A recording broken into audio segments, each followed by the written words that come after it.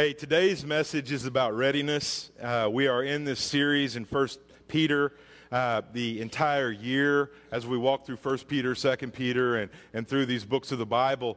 The Lord is calling us to increase in something, to increase. And on a weekly basis, we're just basically taking the text and finding out what it is revealing to us to be ready for. And last week, we were told to not revile, to when somebody treats us with evil intentions, to not treat them the same way, instead to be a blessing. And we got to be ready for that because we live in a world where we're constantly going to be reviled, constantly going to be rebuked. Something bad is going to be said to us, some insult, some comment, some hateful thing, and we need to be ready. You don't get ready in the moment. What happens if you get ready in the moment is you react. And I've done that more times than I care to admit. So if you prepare your heart before anything happens, say at the beginning of the day, you won't react, but you'll act out of that readiness. And this morning, Peter is going to continue on in this vein of thought in context, and he's going to begin in verse 10, 1 Peter 3, verse 10, by quoting one of the Psalms. He's going to quote Psalm 34. And he has told us already, just to carry this thought along, to be of one united mind. That's what the body of Christ is to do. To have a tender, compassionate heart that does not return evil for evil. If we desire a blessing, we don't act like the devil. When the devil attacks, we act like Christ. We never stoop to the levels of our enemy. Instead, we are raised up above that so that we have a heart that doesn't have to respond in that way. And this is where Peter begins in 1 Peter 3, verse 10. And very, very important, this first verse, because it's going to be describing the rest of what we're looking at today. For whoever desires to love life and see good days. I know in studying that the New American Standard Bible from the 95 translation says, whoever desires life, love, and good days. But I like the way that it's translated here, whoever desires to love life and see good days. Do you want to, this is the question that will frame the rest of this message, see good days and love your life? The answer should be yes.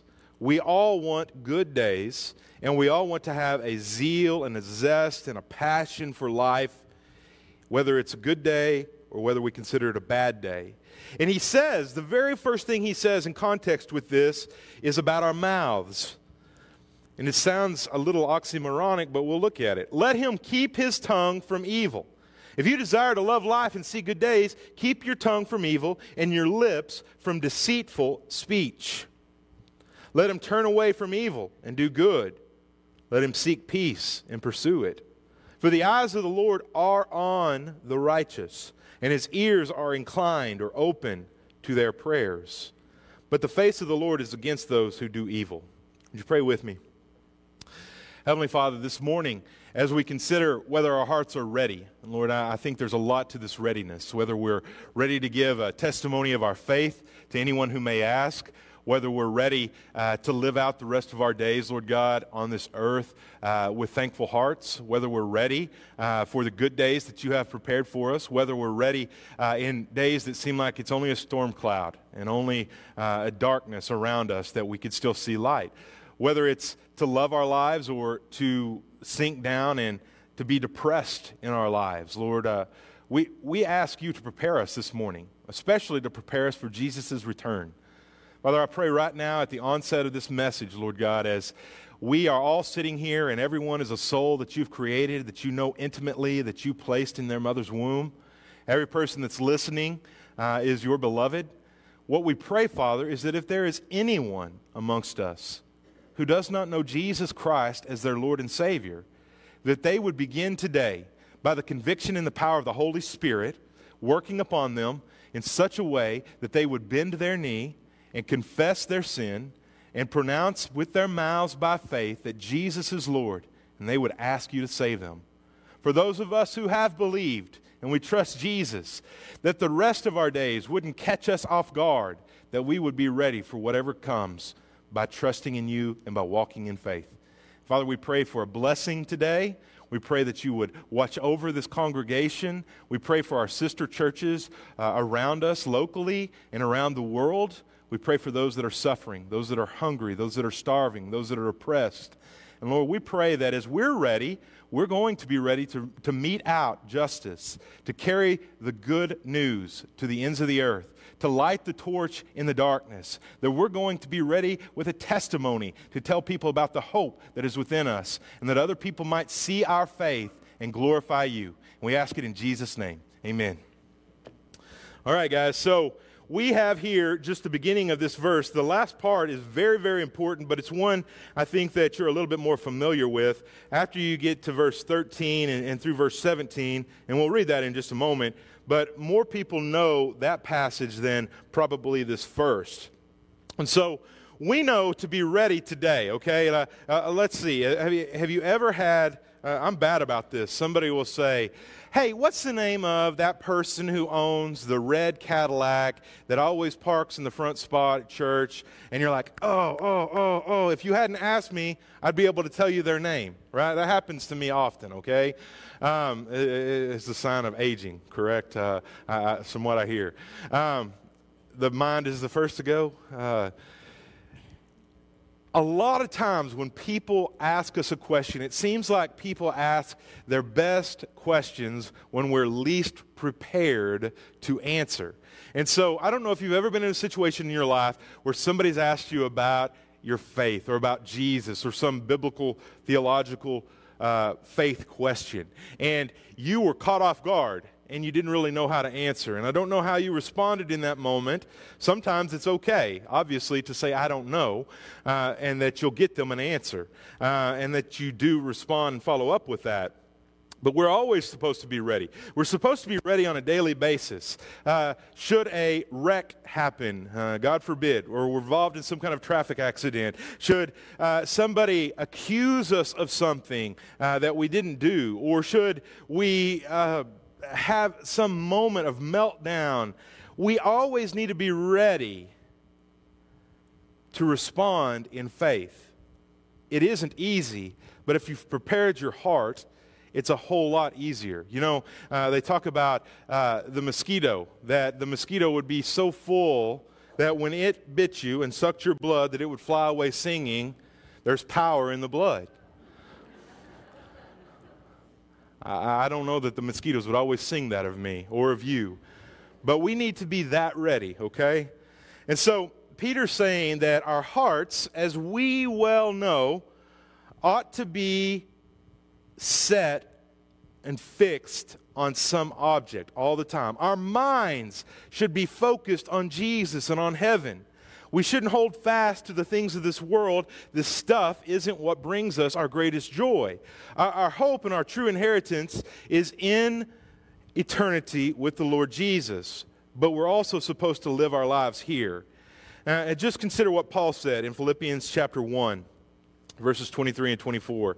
He was asked this question, which is better, to go home to be with the Lord or to stay here on earth? And his answer was, I am hard pressed between the two. He said, having a desire to depart and be with Christ, which is far better, but it is more necessary for you that I remain in the body. You see, Paul was betwixt these two straits. It wasn't good versus bad, but good versus better. And guys, I don't know that we often look at it that way. I think a lot of times we think of life as bad and heaven as better. But God is telling us, I've given you these lives as gifts. And your lives are good. Your days are good. Your God is good. The blessings, the memories that you're making, the things that you have, the job, the health, the life, the love, the family, all of these things are good things. And so often we just take them for granted, and all we're looking for is, without thankfulness, we push the things of life aside and we want heaven. And yes, we want heaven. But don't neglect or forsake the goodness of God here and now. Heaven is our forever home. man, we ought to be living life here too.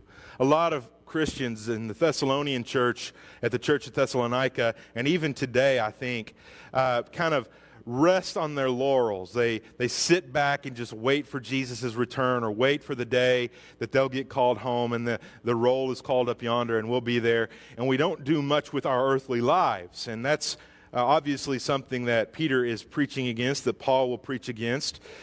People who dislike this life are usually defined more in line with those who live without Jesus or who have no hope for eternal peace. But we are not without Christ, and we are not without hope, and we are not without peace, so that we cultivate and grow a love for life within our souls even now.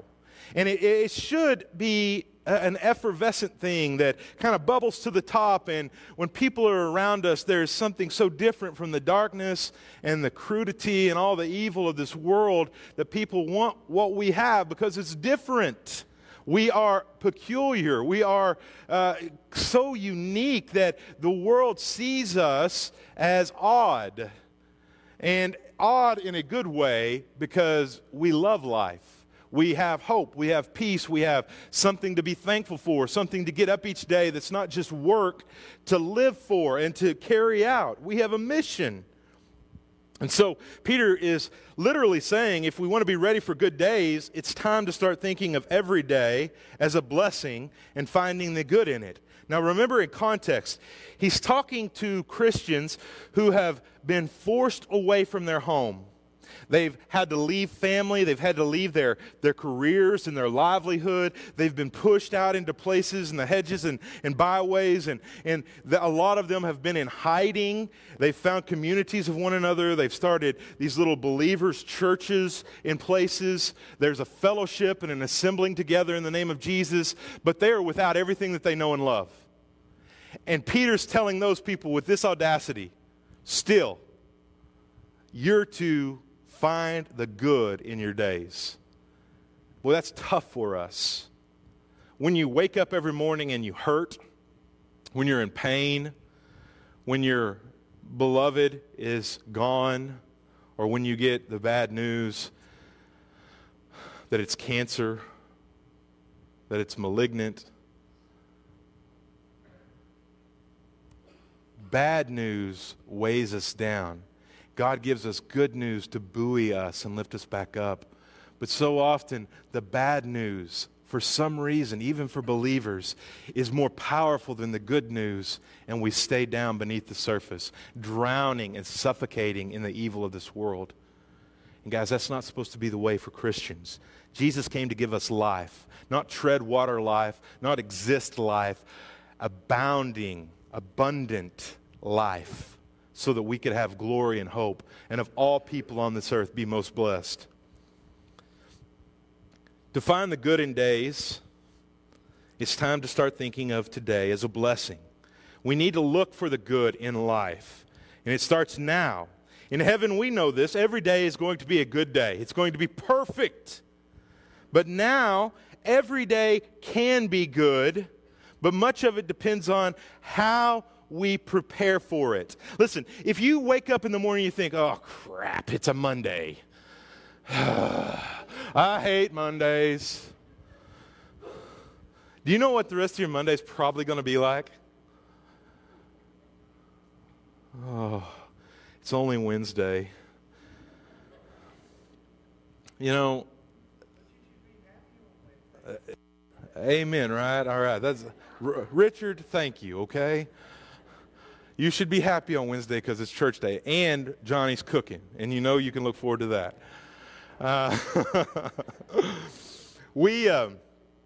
When we wake up in the morning, we set a tone. And I'm not talking about psychology here, even though a proper spiritual biblical psychology will set a lot of things in place for the rest of your day. But how you tell yourself, how you wake up, if you wake up with thankfulness, if you wake up with gratefulness for the day, that you see God's mercies as new today, as you begin preparing your mind, and maybe if you started in Bible study or time with the Lord or in prayer, it sets something in motion that kind of unfurls and unravels for the rest of the day. And that is, I think, in essence, what Peter is saying here, that we need to prepare our minds, prepare our hearts, prepare our mouths to focus on the good that God has for us in the day. God has good for you in every single day. But a lot of times, because we're focused on it, all we see is the bad. We don't see the positive blessings, we see the negative cursings. And we have to be careful of what we're looking for because we're focused on it. And Peter says to love life and to see good days will begin with your tongue. Let him refrain his tongue from evil and his lips from speaking deceit. If you woke up this morning and you said, I hate Duke. Well, rather than, man, we were playing on house money with the Razorbacks making it to the Elite Eight. Man, I am thankful for that ball club and that team, but you know what? After they lost last night, I still went to sleep peaceful because my hope doesn't hang on the Hogs winning the national championship. I would have liked it. I would have liked to send Coach K home losing. That would have been great. We all wanted the 94 repeat, but we don't have Scotty Thurman this time, okay? Here's the deal. Stuff, it makes a poor God, okay? Sports makes a poor God. Hunting and fishing makes a poor God. Work makes a poor God. The things of this world which God gives us for our enjoyment and our blessing and our encouragement aren't the things that we're to worship. Instead, you go to bed at night, hopefully thanking God for the day behind you and asking Him for blessing if He would give us mercy and grace in the day ahead. You wake up with thanks on your lips that He gave you life, and you prepare your heart and your mind, and yes, you prepare your mouth as well. Do you remember Isaiah's reaction in Isaiah 6 when he stands before the Lord and he encounters this transcendent majesty of God? The first thing he says is, woe is me. This is the prophet Isaiah, okay? He says, woe is me, for I am a man of unclean what? Lips. This is a man who preaches and speaks God's word. He is a mouthpiece for God, and yet he stands in the presence of God, and the first thing he acknowledges is, my lips are unclean. And so what happens there in Isaiah 6, listen to verses 6 and 7. One of the seraphim flew to me, and in his hands was a glowing coal that he had taken with tongs from the altar. With it he touched my mouth and said, now that this has touched your lips, your iniquity is removed and your sin is atoned for. There's this corresponding dialogue afterwards where Isaiah and God are speaking back and forth, and each time there's an ask and there's a reply. There's a correspondence. The mouth and the tongue are used in this communication with God, and God answers. And so there's something to this idea of having a clean mouth to create in us a pure heart. Like Isaiah, I think when we stand before God's holiness, I wonder if the first thing me or you think of is how unclean our lips are, how poor our speech is. Because Isaiah, of all people, recognized it. He recognized that what he speaks, what comes out of his mouth or what doesn't come out of his mouth, if negative things come out or if a lack of praise if praise isn't spoken, that there is corruption coming from him, and it affects his heart.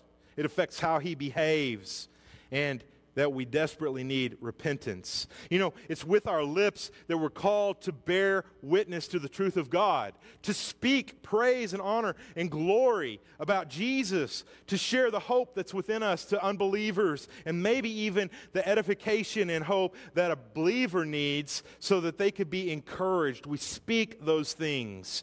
We're called to sing praises and proclaim the gospel and tell the wonderful things He has done, and to witness of His faithfulness. But far too often, our mouths are used for gossip and slander and ridicule and hate speech and negative things.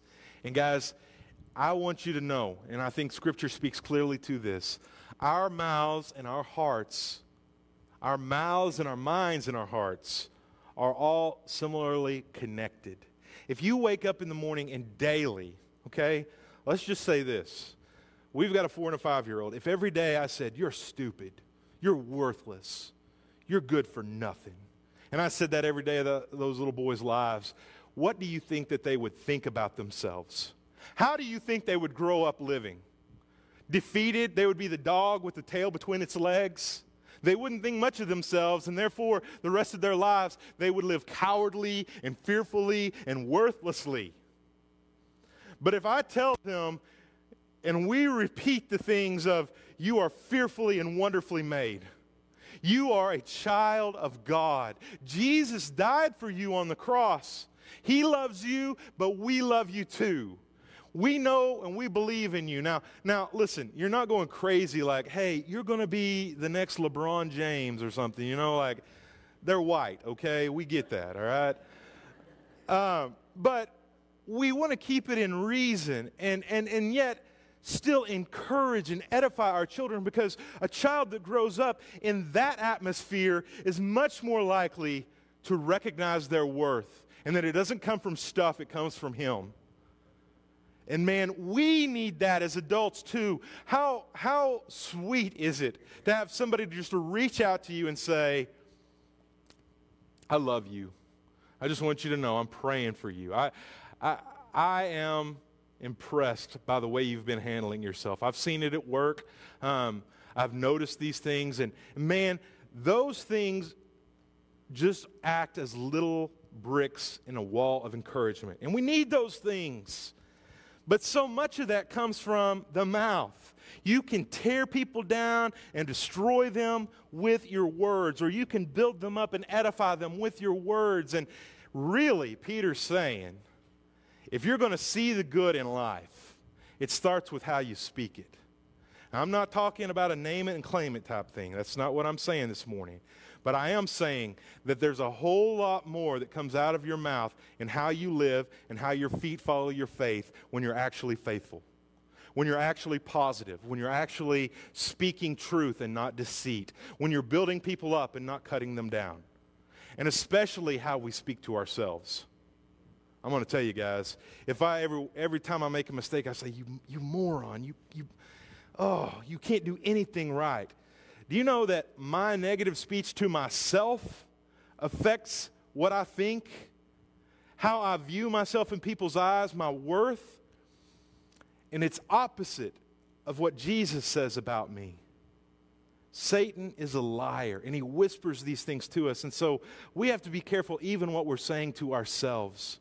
Because if I think myself, if I'm worthless, then what point is even living? Why would my days even matter? How could I find good in a day if I'm the bad part of the day? And so there is this, I think, that exists.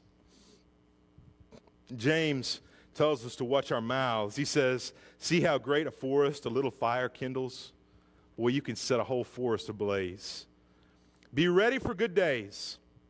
Be ready for a love of life by preparing your mouths. You know, I hate snakes. Two things I hate. The color orange and snakes, all right? And so I'm coaching T-ball this year, right, Brian? We're coaching. Guess what color and what name they give us? Orange, and we're the Rattlers, all right? And so we called and asked, can we please, I'll pay money, can we do something? Nope, sorry, it's already said. You're the Orange Rattlers. And I'm like, okay, great, super. We're going to make the most of it, right? But when you think about snakes, a lot of times you can tell, hopefully you're not close enough to a snake to have to tell this, but you can tell if they're poisonous or not by the shape of their head, all right? A diamond-shaped head is one way, just one, to spot a poisonous snake. A viper is a diamond-shaped head. It's poisonous. One of the things that's so dangerous about a viper is that this store of venom that they store inside these little reservoirs, and through its fangs, through its teeth, when it strikes and bites, this venom is released.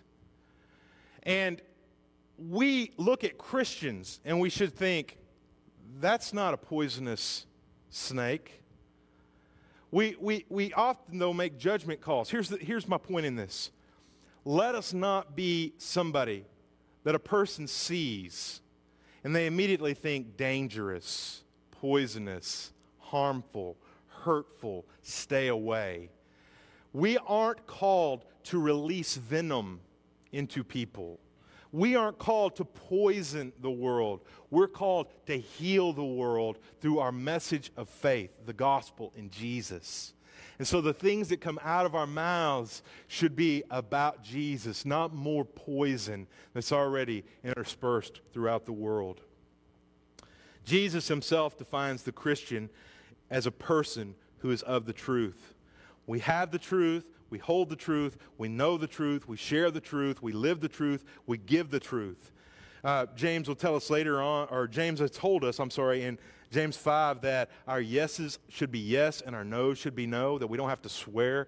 If you have to say, I swear, the answer is yes. Well, I'm going to take that with a grain of salt. Just say yes. If I know you to be a person of repute and of character and integrity, your yes is all I need to hear. I don't need a handshake. I don't need a signature on a contract. I just need to hear that. If Louis Valines were to tell me, yes, Aaron, I'll be there, you know what? I'm going to trust that his word is true. So we are people who live and speak the truth, and we give the truth even through our speech. You're to be a straight talker. People should be able to trust you, not only in your word, but also in your deed. Be mindful of this. Speak truth to yourself. Speak truth and love to others. Speak praise and thanks and glory to God. Your speech affects how you think. And how you think affects how you live. Okay? Seek peace and pursue it, because you'll never find what you're not searching for. Verse 12. I promise I'm almost done. Even though that was really the gist of the message, is our speech really affects what we see about ourselves and our days and about our God. But look at verse 12. See, it talks about the Lord's eyes and his ears and his face. You know, a lot of times when we're praying, there's a couple of elements to God. There's more than this, but the two main elements that I think we often use when we pull out prayer is God give me, God bless me, God touch me, God heal me, God help me. And we're asking for God's hands to do something. His hands are beyond measure, beyond length. He can rescue us out of anything, save us from something, touch us in a moment of need or affliction. And there's nothing wrong with praying for God's hands upon you. But there's also this element that we often neglect, and it's God's face. To encounter God's face is to be in His presence, to have His eye upon you, His ear inclined or open to you, to be in the presence of God. And guys, that is where we need to be first and foremost, in God's presence, before we receive God's hand of blessing. And so often we're asking God to give us these things, but less often are we just being with the God who gives good things. And so when Peter's talking about God's face, I think one of the things he's saying is, when you get in the presence of God, when you get with Him, before Him, and it's just you and Him, and you're not necessarily asking for something, you may have needs, and it's okay to ask God for those needs, but when you're just with Him, that will get your life ready for anything else that is to come. To be in the presence of God and to leave out of the presence of God prepares you for a multitude of scenarios. To spend time with the Lord, man, it prepares you to go out. You know, we're going back to Isaiah 6. When Isaiah was with the Lord, God said, who will I send? He's been in the presence of God, okay? Before the transcendent majesty and glory of God. He's just been with God. And God is asking this open-ended question, to whom shall I send someone to the people? And Isaiah's ready at that point. He says, here I am, send me. I'll go. Why was he ready to go? Because he had been with the Lord. Being with the Lord prepares us to go out into the world. And so as we read Peter's descriptions, we see that God's eye is tender. God's eye is over you. God's eye is upon you. You are the apple of his eye. If his eye is on the sparrow, you can be assured day in and day out, in good days and bad days, on the mountaintop in the valley, that God's eye is also on you. God keeps an eye on the righteous. His gaze lifts us up. His ears are always open to our prayers. He turns his ear to the prayers of his people. If you're ever to be ready for anything in life, I'll say this again, it would be through effectual, fervent prayer, spending time in the presence of God. You want power? You want readiness? You want energy? You want to be quickened and enlivened? You want to be ready to give an answer? You want to be ready to live and obey? It comes from presence of God. Increase in readiness. Be ready for the Lord's movement in your life. I think one of the things is God's wanting to work and do something in our lives a lot of times, but we're just not ready. He wants to give us something, but we're not equipped to handle it yet. He wants to give us a blessing or answer some prayer, and because of something in our lives, disobedience or sin or who knows what it is, or immaturity or unpreparedness, we're just not ready to take what he's trying to give us. Be ready for the Lord's movement in your life.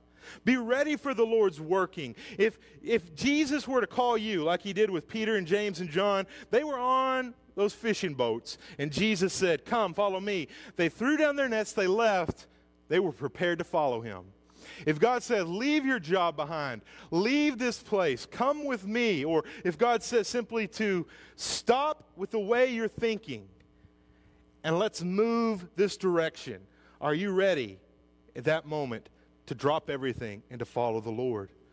Be ready for the Lord's return. Watch your mouth. Turn from evil, seek peace, pursue it. As God's people, we're to maintain this style of living. Often we don't.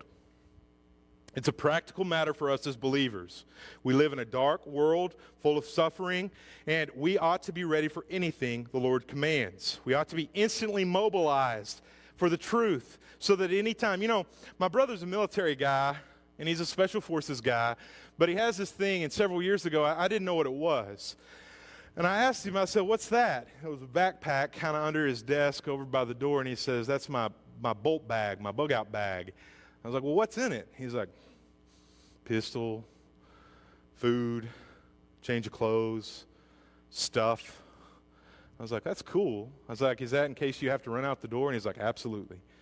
He was ready, should anything happen, if he had to instantly mobilize and equip to be able to go out. I know other people, police officers and first responders and different people, have something ready all the time. And guys, that's the way we're supposed to live. We're supposed to live ready. If we're not ready, when the time comes, we'll miss out. I was talking to somebody after service one day, and I don't know if you've ever seen the movies Left Behind. I'm not going to say that those are 100% theologically accurate, but it makes you think and wonder about things. Can you imagine if we're in church service this morning and we hear a trumpet call and something's happening and the dead in Christ rise first, and those of us who are alive and remain are caught up with him in the air, in the twinkling of an eye, and there's 5 or 6 people left here in this church building, or maybe 1 or 2, or maybe 10 or 12, I don't know. But what if we're one of the ones that were left behind? Can you imagine the torment, the pain, the feeling? Because we played at church good. We acted like Christians. We gave all the outward signs, but inside, we had never repented and asked for forgiveness. And we know what just happened. Man, I don't want that for anybody. I want every one of us. I want everything to be cleared out, and let's go to be with the Lord. We know that won't happen, because great and wide are the gates that lead to destruction, and narrow are the road and the gate that leads to righteousness. But it doesn't mean that you don't have that opportunity here today. Be ready. If Jesus were to come back today, you have to make sure that you're ready. And the opportunity exists in this. If the Holy Spirit is convicting and drawing you, and you know your need for salvation, you cry out to Him, confessing your sin and asking Him to save you.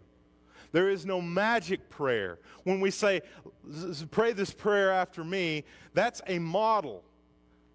It doesn't mean you have to pray it just like that. What it takes is a faithful heart, humbly asking for forgiveness and believing in Jesus. And you know what? You will enter heaven. That's God's promise. The rest of our lives are built leading other people to heaven and storing up treasure in heaven and getting ready for the crowns that we're going to cast at His feet in heaven, the rewards of heaven. We have to be ready. All I want you to do is listen. You can read with me if you want to, verses 13 to 17. I'm going to read it slowly, and then we're done.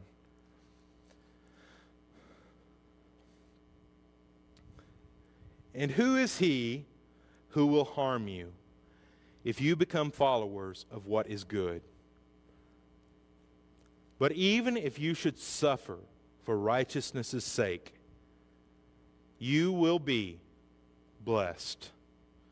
He's not just saying that you're going to get a blessing. He says you're blessed now. It's a present ongoing that will go on to even greater extents forever. Have no fear of them or their threats, nor be troubled or shaken. But in your hearts, sanctify Christ as Lord. That word means to honor Him or worship Him as Lord. Always being prepared to give a defense to everyone who asks you for the hope, for the reason for the hope that is in you. And he says, but take care, this is Aaron paraphrase, to respond with gentleness and respect. Keep a clear conscience so that even those who slander you, the people who talk bad about you, that run your name through the mud, that stab you in the back and speak maliciously of you, that even those people may be put to shame. They're going to be embarrassed because of your good behavior in Christ. You live such a life of integrity that if somebody came up to me and said, boy, did you hear what Karen Maloney did? I'd be like, I believe it, whatever you're going to say, okay? No, I'd say, first of all, Karen's my sister in Christ and my friend, so be careful what you say next. Because I love her and I respect her. I'm not going to give an ear to it like Satan wants people to do. But if they say something and they say, she hurt an entire family by promising to do something for them and never following through, I'm going to say, man, if that really happened, which I don't believe because I know her and her history and her record, but if that really happened, let's go to Karen and ask her, because then there's the opportunity to make it right. It's not me jumping in and saying, well, you know what, one time she told me she was going to take me to McDonald's, and she didn't, so I can believe that. We ain't never missed McDonald's, all right?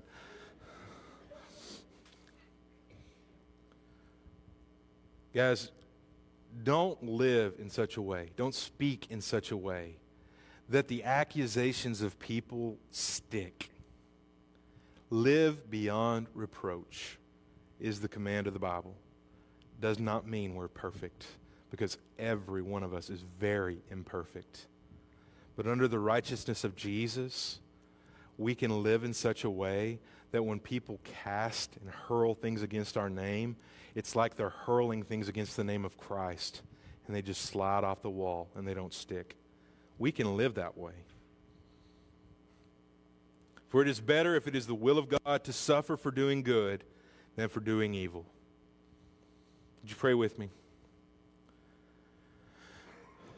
Heavenly Father, Lord, this morning, pray that you would make us prepared.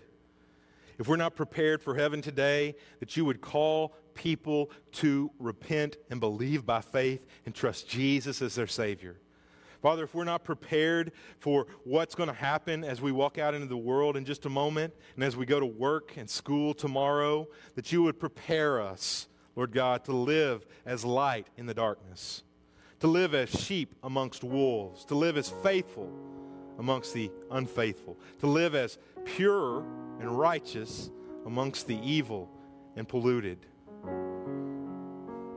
Father, help us to know what we believe.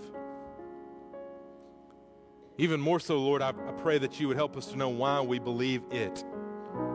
And probably even more so than that, God, that we'd live out what you've said to your honor and glory. God, you're honest, you're trustworthy, you're patient with us, you're full of love and mercy and grace, and you're also full of truth. Lord, we pray that through Jesus, that you who have redeemed us and cleansed us would sanctify us again, and that each one of us would make the decision this morning to sanctify you in our hearts, to praise you, to give you the place of prominence, to worship you, to put you as number one. Lord, I believe that if we spend time in your presence and we seek to obey you, that we'll be ready for anything that the enemy of our souls might throw at us. We'll be ready for Monday. We'll be ready for accidents. We'll be ready for the friend who has a question about faith. We'll be ready for the difficult people and the difficult days. And that you would begin in us, Lord God, this work of loving life and seeing the good in days, so that we would be a hope-filled people that are a bright testimony to this dark world. Lord, we ask for your help in all this, and we pray it in Jesus' name. Amen.